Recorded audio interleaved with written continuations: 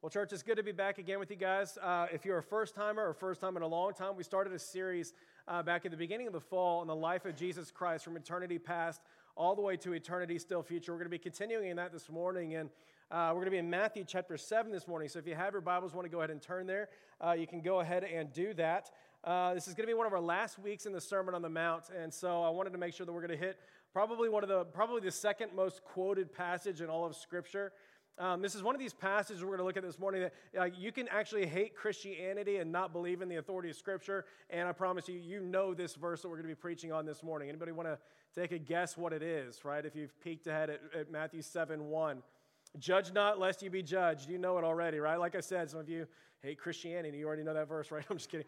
But in fact, you Google this, right? You type in Google and stuff, you say, the Bible says not to. This is the first thing that's going to come up right there, right? It says, the Bible says not to judge, right? This is how you do sermon research here, right? Okay. Like we know what the Bible says not to do and what the Bible says about judgment. Actually, I'm going to say this, like Google's not the best researcher, by the way. You're noticing some of these things, you're going to go, I don't think the Bible says that, right? The Bible says nothing about celebrating Christmas, so you're off the hook. I know some of you guys were freaking out about that probably, like, no, you're allowed to celebrate Christmas. It happens to be the celebration of Christ's birth. I think that's a good thing to celebrate. The Bible says nothing about voting. You're allowed to vote right there, right? And arguing with fools, you may want to hold on to that one a little bit. But my point is, we know what the Bible has to say about judging other people, right? Like, you don't even need to be a fan of Christianity to know what this passage says. In fact, I told you last week about a philosophy professor of mine, Dr. Norwood. We would be in the middle of our ethics class all the time, and he would quote this verse literally just over and over and over again. He loved this verse. But we would be in this class, we'd be debating all these different moral ethics and things of that nature, things like the ethics of war or sexual ethics or abortion or things like that. And we'd be going at it as a class, kind of debating all these different things. And eventually at the very end, like right before we get to a conclusion, he would just throw out, now remember, folks, judge not lest you be judged. Like it's okay to go pursue a direction, like, okay, here's what's right and here's wrong, but you just can't actually land on anything right there, right? And so it always frustrated me that was kind of the case, but here's a guy, he was not a believer by any stretch of the imagination, did not believe in the authority of the Word of God, and he knew Matthew 7:1 like you would not believe. I think one of the reasons for this is probably because the passage we're going to look at, like it's going to seem like Jesus is affirming two values that our culture holds very, very dear to us today. Number one is the privatization of religious practice. I referenced that a number of different times. It's this idea that religion is a private matter that you need to be able to keep to yourself. It's not something to be shared. It's not something that you impose upon anyone else. You believe it, but you hold it to yourself. It's one of the main things that people who are not evangelical have against evangelicals. We hold to a belief about God. We want to tell other people about it. We want you to also come to the same saving faith in the Lord Jesus Christ. And so that's cultural value number one. It's this privatization of religious practice.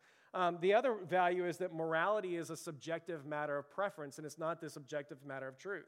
Right? Like we hear this all the time in culture and stuff like that, but it's a subjective matter of preference and not this objective matter of truth and things like that. And so you can see where the tension is going to come from in this passage we're going to look at, right? Like if religion is a private matter that should never be talked about or imposed on anyone else, and morality is something that's subjective to you, then what right does anyone have to challenge someone else's personal decisions or behavior? Right? And so that's going to be some of the tension that we're going to face a little bit in this passage. And so this is going to be easily one of the most widely quoted scriptures that you're going to hear around culture, but it's also going to be one of the most misunderstood passages around here too. Also going to be very, very relevant, right? You're going to hear some of these passages and you're going to hear what Jesus has to say here. And which of us have not been on the receiving end of harsh criticism and harsh judgments from other people? I mean, maybe it's an in-law or a friend on social media or a neighbor or a coworker or something like that. We know the sting of being on the other end of someone's harsh judgments towards you. On top of that, according to David Kinnaman, about 85% of young people today believe that most Christians are hypocritical, and 90% of young people today believe that we're definitely judgmental. And so this is not one of these passages that we've absolutely mastered already as a church, right? This isn't one of these things that we've got to be like, hey, we're hitting home runs on this thing all the time. And so the questions that I want to look at today in this passage are, number one, really, like what's really Jesus talking about in this whole passage? And then number two, like how in the world do you and I hold on to a high view of truth and morality, and at the same time the mission of God, which calls us to go into all the world and make disciples of all the nations, right? How do we hold on to a high view of truth and morality and the mission of God at the same time and not be judgmental people? And so that's what we're going to be jumping into this morning. And again, if you have your Bibles, Matthew chapter 7, we're going to pick it up here in verse 1. You can go ahead and turn there. And again, if this is a first time in a long time, this is a continuation of a sermon that we started a little while ago. This is the Sermon on the Mount, started back in chapter 5. It's a continuation of a message that Jesus is preaching to a large number of people. He's essentially calling out the religious hypocrisy of his day. And what he's doing is he's raising the moral standard big time. And he's calling people to holy and righteous living. And he's basically saying, okay, I know you religious people out there, I know that you thought you knew what righteousness was. And I know that you thought you were doing pretty well and you were walking in righteousness. However, true righteousness is not just the things that you do. It's not just church attendance. It's not just this, that, and the other. It's everything that you're feeling inside. It's your motivations. It's everything that's going on deep inside your heart. And so he's basically just taking that to say, calling out the religious hypocrisy of his day. It begins in chapter 5, continues in 6 a little bit, and we're going to pick back up in that same thread here in chapter 7. So let's pick it up here together in verse 1. Here's what he says. He says, "Do not judge, or you too will be judged. For in the same way that you judge other people, you will be judged. And with the measure that you used, it will be measured unto you. Why do you look at the speck of sawdust in your brother's eye and pay no attention to the plank in your own eye? How can you say to your brother, 'Let me take the speck out of your eye,' when all the time there's a plank in your own eye? You hypocrite, first take the plank out of your own eye, and then you'll see clearly to remove the speck from your brother's eye." And then there's this little beauty here in verse 6. I love this one. Right? "Do not give dogs what is sacred. Don't throw your pearls to pigs. If you do, they may trample them underneath their feet and then turn and tear you to pieces." And so the same passage where he says, don't judge other people, he basically is calling some people dogs, some people pigs, and this, that, and the other. So, so what's he talking about in this passage, right? Two immediate qualifications I just want to throw out there real quick. Number one, he's not minimizing morality, and he's not saying that you and I need to turn off our brains and stop discerning between right and wrong. Okay, this is number one. He's not saying that there's no right and wrong. He's not affirming moral relativism or anything like that. Keep in mind, the entire Sermon on the Mount is Jesus elevating the moral code. And he's saying, you thought you knew what righteousness was. You haven't even begun to attain righteousness. Righteousness so far surpasses that of the Pharisees, it's not even funny. Right? So it's not just the things, it's not just the fact that you don't murder. It's about the anger that's going on in your heart. And it's about more than just the fact that you've committed adultery. It's about the lust that's going on inside of your heart. It's not just the things that you do. It's so much more. It's all these different things in here. And when Jesus is speaking in the Sermon on the Mount, he's speaking in very, very crystal clear language. There's no relativism about it. Okay, and so relativism is this common idea where truth and morality are individually determined in the context of history and culture. Right? It's this common idea today where truth and morality, it's individually determined and it's discerned in the context of history and modern day culture. And so it's not objective. It's not anything that's coming from outside of you that you submit to. It's not something that you discover. It's something that you as an individual determine. And it's just not what Jesus is affirming here today, contrary to popular opinion, right? Evidently, this is not a minority opinion today.